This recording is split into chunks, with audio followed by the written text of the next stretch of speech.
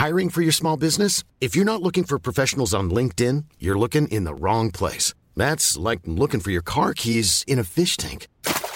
LinkedIn helps you hire professionals you can't find anywhere else, even those who aren't actively searching for a new job but might be open to the perfect role. In a given month, over 70% of LinkedIn users don't even visit other leading job sites. So start looking in the right place. With LinkedIn, you can hire professionals like a professional. Post your free job on linkedin.com/people today. It was my first trip on the plane. It was very exciting, but very sad because I felt that I'm going nowhere. Like, I don't know where I'm going. I'm going to X. That was Ed Yusuf. When he was 17, he and his family fled Syria and came to Australia, away from the escalating war. They faced many challenges. Ed's eldest brother was 29. He spoke good English and became responsible for supporting his family. He had been working for an oil company in Syria. It was hard at the beginning, especially coming from a different system. It took his brother a year to find stable work. So what did you guys do between... Just looking for any job, looking. So did he take on other work, sort of casual work? No. It was a stressful time for Ed's brother. He had work before and now he's in a different country with no work. And he's like in his 30s. So it was hard for him to just accept the fact that he's not working. Years later, after finishing a medical science degree at the University of New South Wales, Ed faced the same difficulty getting a job. While those graduating around him were able to rely on informal networks like friends and family to crack into the industry, Ed remained an outsider. I was applying, but most of the time get rejected. Especially when I applied to the pathology sector. They need someone with experience, which I don't have, but how I can get. And that was the puzzle. Today on Changemakers, we're in Sydney, Australia. If the government isn't providing the right kind of help for refugees to find a job, can there be a different way? Today we are looking at the evolution of a remarkable market-based initiative that helps refugees create their own jobs. Let's go. I'm Amanda Tattersall. Welcome to Changemakers, the podcast telling stories about people changing the world. We're supported by the Sydney Policy Lab at the University of Sydney. They break down barriers between researchers, policymakers and community campaigners so we can build change together. Check them out at sydney.edu.au/policy-lab. And you can sign up to our email list at changemakerspodcast.org. We have a proud record of welcoming people from 140 different nations. But we will decide who comes to this country and the circumstances in which they come. That was former Australian Prime Minister John Howard speaking in 2001. This speech marked a sharp conservative shift in government policy and national attitude towards refugees. A refugee is someone who has been forced to flee their country because of persecution, war or violence. Typically, Australia resettles about 14,000 refugees per year. But there are currently 68.5 million people waiting for resettlement to a safer place. Some people have lived in camps in substandard conditions for many, many years. Children have not been able to go to school or to learn at all. Ed's family were lucky. They could have easily joined the 68 million people displaced globally, living in a refugee camp somewhere. I came to Australia in 2013. Before that, I was a young guy who was doing year 11 in Damascus. But after the Arab uprising in 2011, Syria descended into a civil war. The fighting was first in regional cities like Aleppo, but soon enough, the conflict arrived in the capital, Damascus. One day I was approaching the school gate and the ground shook as an earthquake. And as I approached the gate closer and closer, another shaking. So it was 2 consecutive bombings at one area. And when I went back home, I realized that my neighbor who was taking care of me when I was a child died in that bombing. And it didn't stop. So lots of missiles, lots of bombings, and not having like the chance to have a good education. At the time, Ed had a family in Australia. His sister had married an Australian in 2009 and moved across in 2010. Ed's mother had moved there in 2012. There was a bombing in Damascus that changed all the equation, and then we asked Mum to stay in Australia, and if she can take us, that'll be great. If she can't, that's it, don't come back. There was a good chance Ed would never see his mother and his sister again. But luckily, Ed and the other members of the family managed to hastily arrange for family reunification visas to Australia. It was a shocking, fortunate, strange transition to move from a war zone to outer suburban Sydney. It's very quiet here, like very, very quiet. And like the first couple of days we started making jokes about like, oh, there is no bombings, how come? Yeah, and like every day I would wake up on the like birds noises and bird sounds. So it was good. Nevertheless, leaving your home and starting a new life in a foreign country can take a while. Everything is here, is available, like electricity, water, air-conditioned rooms.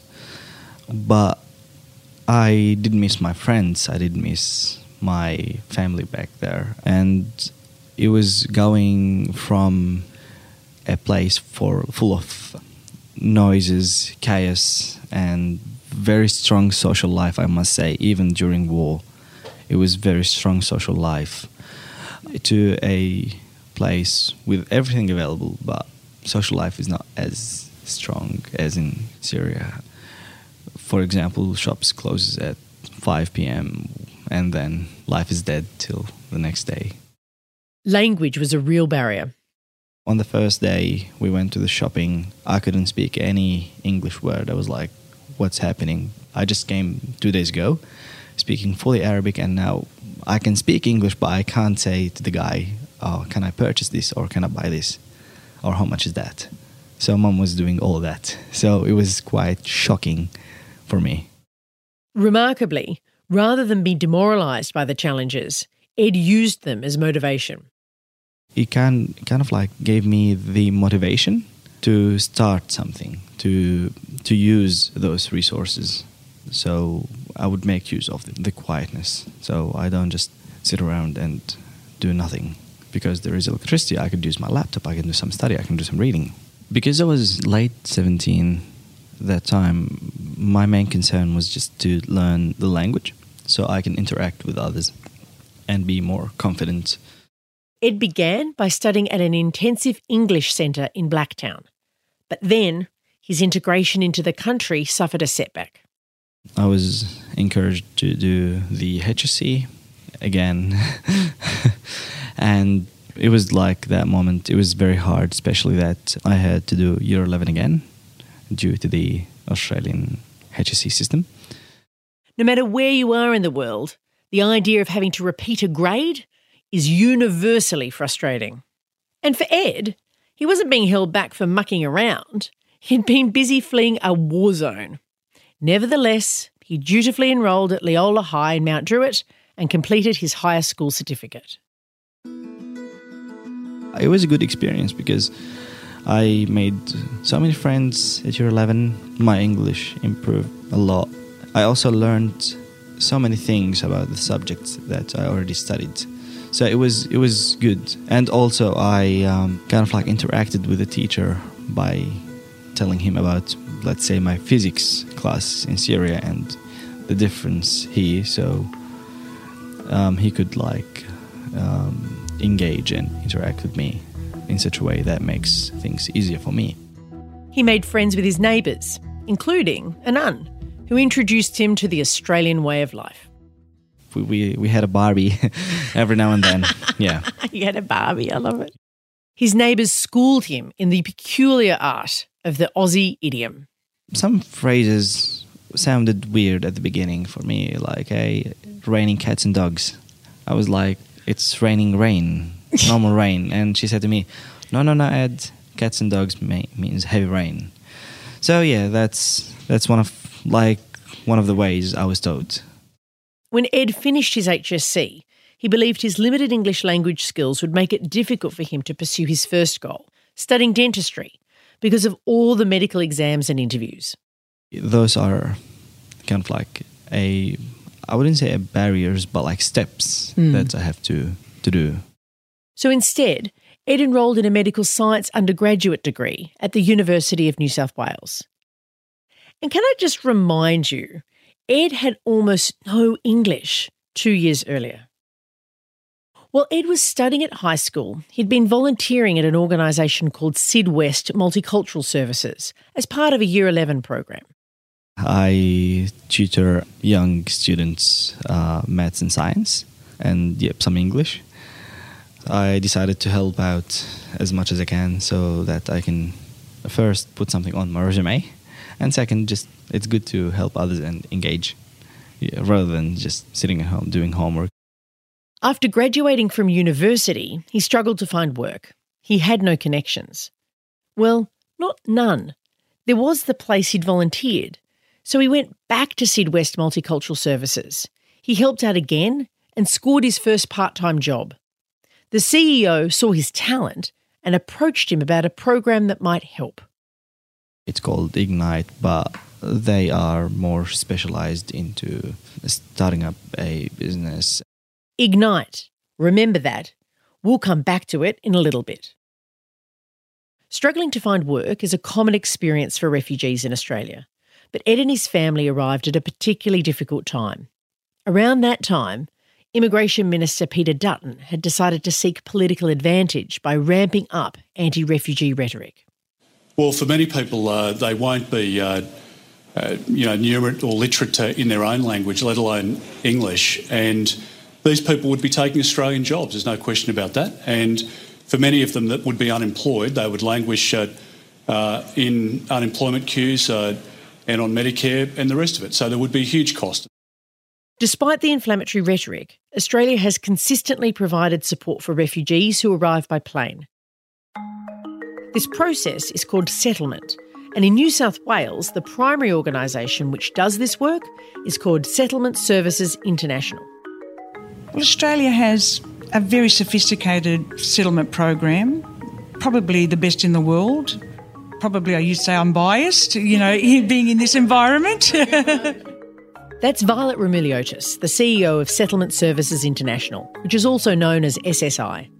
She's been working on the issue of settlement of refugees in Australia for many years. She says that the negative political debate in Australia is what motivated her to start working with refugees. There was an environment of great fear in the community, and the most vulnerable refugees and asylum seekers were being vilified. And I felt that it was so horrible that a Western country, such a rich country like Australia, would allow that our leaders would use the most vulnerable in our community, the most voiceless, as political football. To me was so anathema. I felt that I had to do something.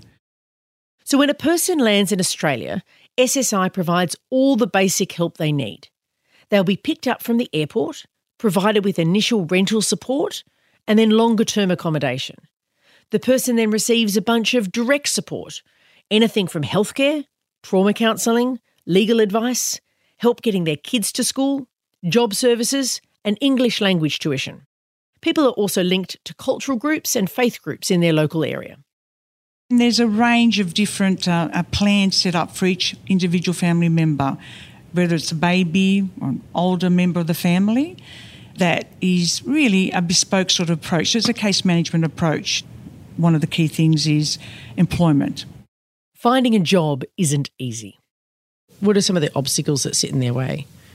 The key obstacle is English language.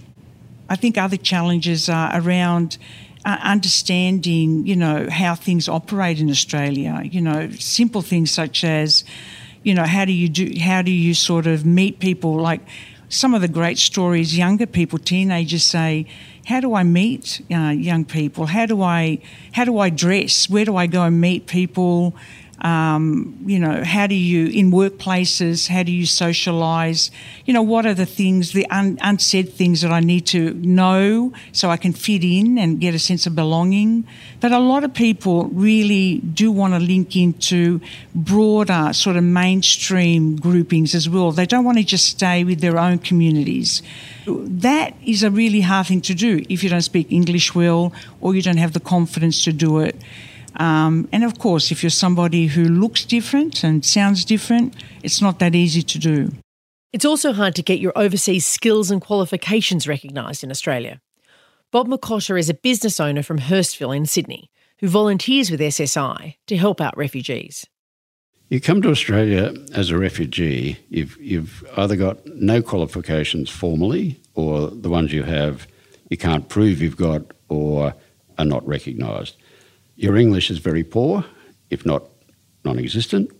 You've got no local experience and no local contacts other than perhaps outside your own community. That makes you a pretty hot prospect to be an employee, doesn't it? Violet has first-hand experience working with refugees in these exact situations. There are so many people who would sit on the other side of the desk and who would come in and you would look at their qualifications, and they were skilled people who had either white collar, they were working for many, many years in their industry in their country of origin, or they were tilers who had no qualifications but had done amazing work for many years. So they were people of great talent. However, they were not able to get through the front door of any workplace in Australia. Many of them would be on income support. Thankfully, we have a welfare state and in a country like Australia, and they would be able to support themselves, but, that income support is below the poverty line. They can't live on it with much dignity. But it would be this vicious cycle of being sent to apply for different jobs and interviews, and this endless sort of array of rejections. It was a process that benefited no one.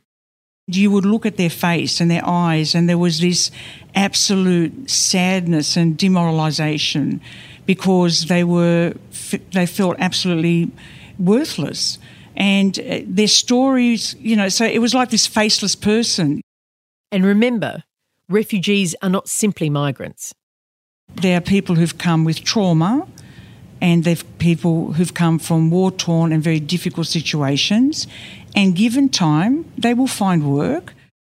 Employment is important, but for people who've escaped persecution, there is every chance it will take time. While refugees come with a desire to work, finding a job isn't easy. There is something missing in the Australian employment space that saw too many people fall through the cracks. And there is a challenge for us as a country when people come who are highly educated and have experience in the country of origin, and us translating that here and not losing that. She began to wonder if there could be another way for refugees to help themselves find work and become self-sufficient. Then, in 2011, she heard a TED Talk by Ernesto Ciroli. I decided when I was 27 years old to only respond to people.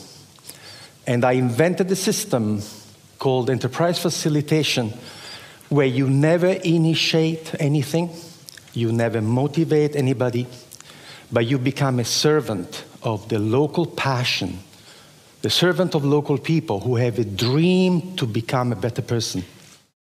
Ernesto had experienced too much self-proclaimed expertise from working in the international aid sector.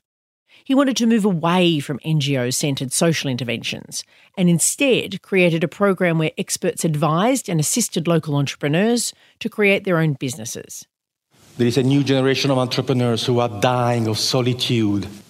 And what we do, we become friends. And we find out what that person wants to do. And then we help them to go and find the knowledge, because nobody in the world can succeed alone. The idea of entrepreneurship resonated with Violet. And why is entrepreneurship a more alluring and interesting proposition? Because it's self-driven. You're allowing people to drive their own passion and their own way. It didn't just connect with her values. It touched her own family's migrant experience. My parents' story, really. Greek immigrants arrived in the 1950s, aspirations for a better life, and grew up in Western Sydney, and I saw them building community, building a business, and building a new life. Violet hadn't thought of her family as entrepreneurs, but the talk made her rethink this. I thought about my parents and their siblings and all my cousins, and there's a lot of them, 14 first cousins, and every single one runs a business. And even my husband runs a business. The migrant story is all about that. That's been their salvation. Migration and entrepreneurship share things in common. An entrepreneur has the capacity to envision something new and make it happen. It takes a lot of imagination and courage to do that, just as it does to leave your home and start a new life. There are people who were running businesses in their country of origin. They were enterprising. They had to survive. They don't have a welfare state propping them up. Violet, showing a fair degree of entrepreneurial zeal herself, didn't hesitate. She invited Ernesto to speak with the SSI board about his program, and he won them over. The board gave Violet 3 years to run an enterprise program to cater first and foremost to refugees. The good news was that SSI had a way forward. But in some ways, what were they thinking? Setting up a business is incredibly hard. 50% of businesses in Australia fail in the first year, 80% after 5 years. And this is Australian-born people, so imagine the odds if you're coming from a totally different culture. Thinking through how this could be done made the SSI team worry about how Ernesto's program could be adapted for refugees. How would you work with people who don't speak English? How would facilitators actually work with a third person in the room? How would that dynamic change? Because that's a big thing, because the facilitator working with the entrepreneur, building that trust, that relationship is critical. Violet realised that the model needed to be more flexible if it was to work for refugees. To make this entrepreneurial program work, it had to be entrepreneurial. If we don't have a lens that is disruptive and that is enterprising and entrepreneurial, no, we wouldn't get anywhere. It was their willingness to be creative in the face of this challenge that saw the Ignite program come to life. The Ignite model built upon Ernesto's idea of collective entrepreneurship. Hopeful would-be refugee entrepreneurs come in with a business idea where they're supported by facilitators, industry experts, and a resource team made up of volunteers who can share their business knowledge and skills. In order to get the program running, Violet needed help. And I thought to myself, I need to find somebody who really gets this and somebody who is going to live and breathe it. Violet turned to her old friend and former colleague, Dina Petrakis. She's this extraordinary woman who never gives up and is the best storyteller I have ever met. She put her heart and soul into Ignite, and she is Ignite. Dina wrote the training packages and identified a support system that allowed the refugees to thrive.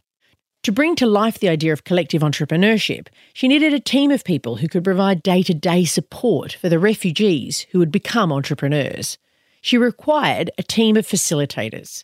Among them was Natalia Balantinhol. So I'm originally from Brazil, and I've been in Australia for the past 7 years. When I first joined SSI, I actually started as a marketing volunteer, I was a member of their resource team. It was very fulfilling, and it made me realize that I really wanted to have a more of a hands-on job as opposed to just behind the scenes. So when there was an opportunity to become a facilitator, I applied for the job and got the job. Being a migrant herself, Natalia could relate to some of the challenges the refugees faced. I know the struggles of moving and, having to settle in a new country, obviously, and sometimes their CV don't look appealing enough for them to be even invited to an interview in the first place. Starting their business, it's their way out of unemployment. The facilitators help translate the complicated world of business so refugees can apply the rules to their plans. That's what makes, I think, this program so unique, because we take our time. We work on one-on-one, and we customize our service to each specific business and individual. And Natalia knows about the power of one-to-one support because that's how she came to be working with Ed Youssef. Ever since Ed moved to Australia, he had tried to educate people about his home, Syria. Then one day, that gave him an idea. I didn't see many Syrian Syrian places or Syrian food places in Sydney. So I wanted to take the opportunity and try to present the Syrian food to the Australian community. And so it's not just a place for, it's also a place of delicious food. At that point, Ed knew nothing about starting a business. So how could he possibly make this idea a reality? It was back at Syd West that he was given a business card with the details of the Ignite program. He called them up and drove into Parramatta from Mount Druitt for his first meeting. The first meeting I was sweating and stressed because going to a strange place in Parramatta and because of the parking and the traffic. And Mum kept telling me, "Oh, you're late." Yeah, so it was stressful. But after we were introduced to Natalia, it was like very. She was very welcoming. So we brought some samples and also food safety certificates. So she was impressed. It was clear Ed and his mum could cook. What they needed help with was how to turn this skill into a business. It's because I'm from medical science background. I knew nothing about either like marketing, financial aspects, like anything related to business and how to run a business. But on the first meeting, Natalia gave us she drew on the whiteboard a flow chart explaining everything. One meeting turned to many. Soon Ed and Natalia were coming together every 3 or 4 weeks to discuss his food business. Natalia guided Ed through the process, step by step. It was at my own pace, so they didn't want to push me hard. Through the process, Ed found his voice. The marketing campaign for the business talked about his refugee story. Some people may consider refugees as a burden. We've seen that a lot on media. But the reality is a refugee is a person who had to do that forcefully. He didn't choose to. Ed's business created a bridge between his Syrian culture and his new Australian home. Me, my brother, my sister sometimes, we all used Mum's recipes. We went from there, just starting with Mum's recipes because she makes good food. We started the business. We started making food instead of for 4 people. We started making food for 86 at the beginning, up to 200 people at one night. There was something very important in how Ignite did its work. While Ed says the program guided him through the process, Natalia firmly places the onus upon the refugees to drive their business ideas. We do not motivate and we do not give any idea. That's not how we work. It needs to come from you. We don't care about what you want to do, but it needs to come from you. Because we know having a business is not easy. They need to be passionate about it because we do believe that if you're passionate about your business, you're going to make it through. You're going to work the extra hour. You're going to work until late on weekends. You're going to go above and beyond to make it happen. When Natalia explained this to me, it reminded me of a famous saying from community organising. It's called the Iron Rule. Don't do for others what they can do for themselves. Successful entrepreneurship requires incredible drive. While support is necessary, the engine room needs to come from the person themselves, from the business owner. A powerful relationship between a facilitator and a refugee was the starting point of the Ignite program. But those working at SSI also asked themselves, is that enough? Could there be a way to harness the strengths of the broader Australian corporate community and find ways for them to support the program? If you're looking to give back to a community, not-for-profit or whatever, you sit there and you think, well, what could I do? How do I get the best contribution from my skills? Current or retired business people could be incredibly helpful if they could be enlisted as partners. The real experience that I could bring to the table is a business expertise in quite a lot of different types of areas. There are plenty of people in corporate Australia worried about how we treat our refugees, and some of them have applied their entrepreneurial zeal to the question, how can they make a difference? That's what Bob did. After contacting a few different organisations with the hope of giving something back, Bob, an engineer from Hurstville, joined the Ignite program as one of their volunteer support team members. I'm old enough to have a quite extensive network of people that you can call on for a favour if you need them. Many of the refugees he worked with didn't know the intricacies of how business was conducted in Australia.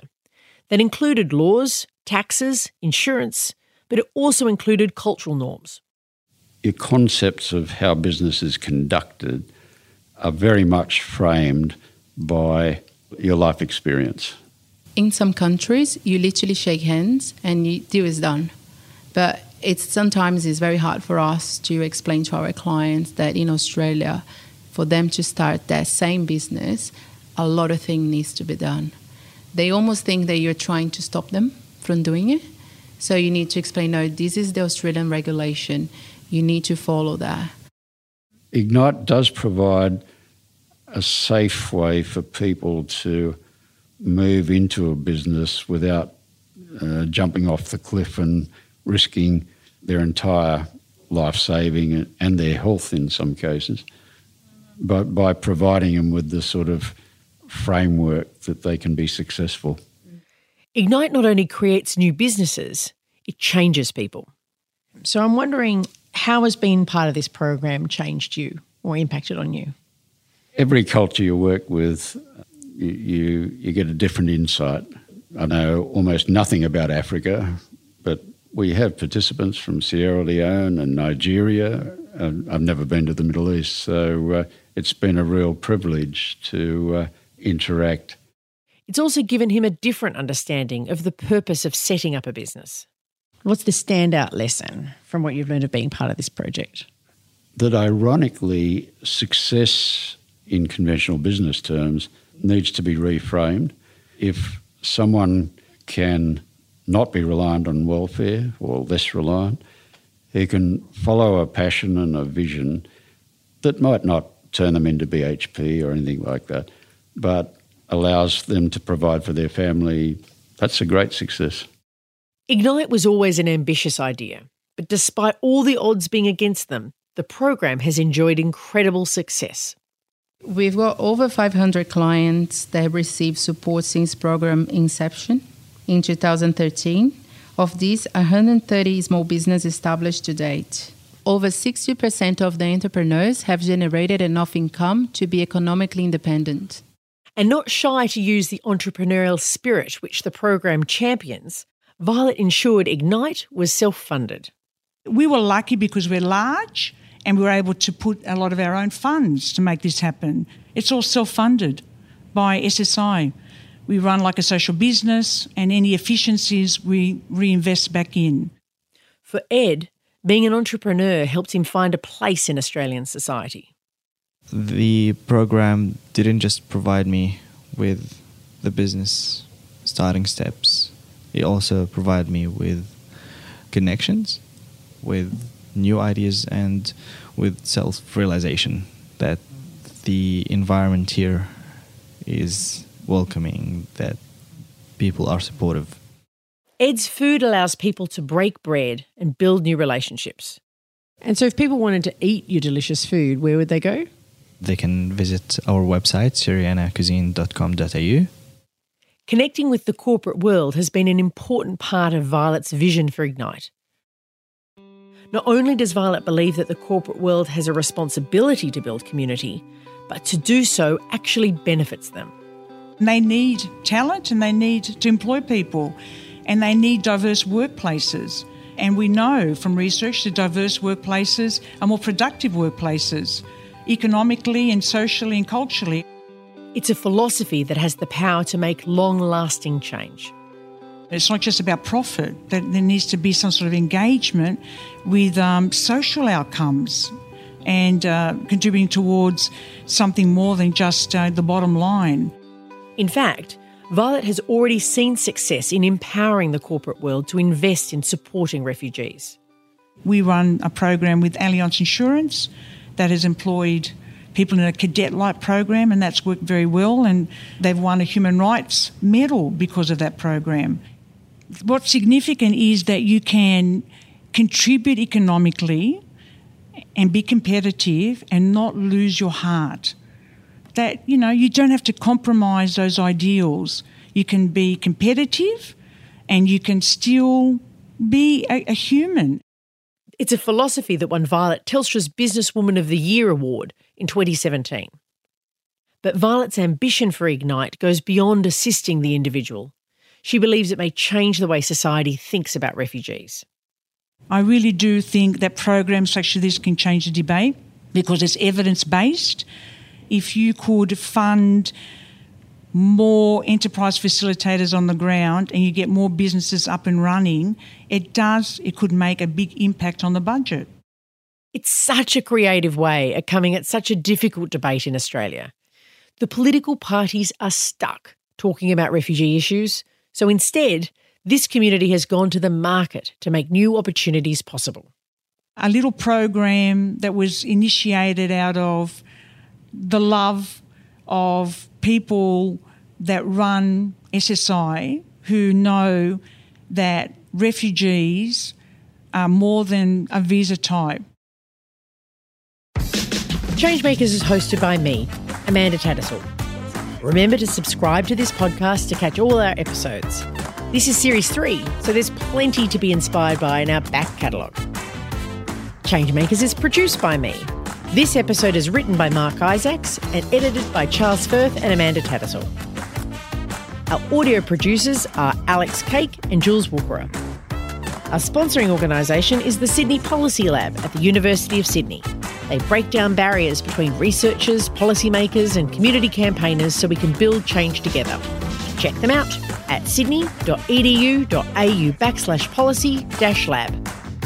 We are also supported by Amnesty International, Settlement Services International and the Organising Cities project funded by the Halloran Trust based at the University of Sydney. Like us on Facebook at Changemakers Podcast and check out changemakerspodcast.org for transcripts and updates on all our stories. And don't forget to register for one of our masterclasses if you want to take a deeper dive into the art of changemaking.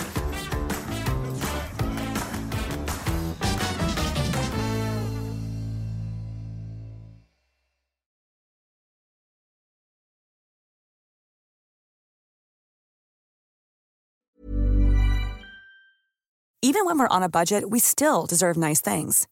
Quince is a place to scoop up stunning high-end goods for 50 to 80% less than similar brands. They have buttery soft cashmere sweaters starting at $50, luxurious Italian leather bags, and so much more. Plus, Quince only works with factories that use safe, ethical, and responsible manufacturing. Get the high-end goods you'll love without the high price tag with Quince. Go to quince.com/style for free shipping and 365-day returns.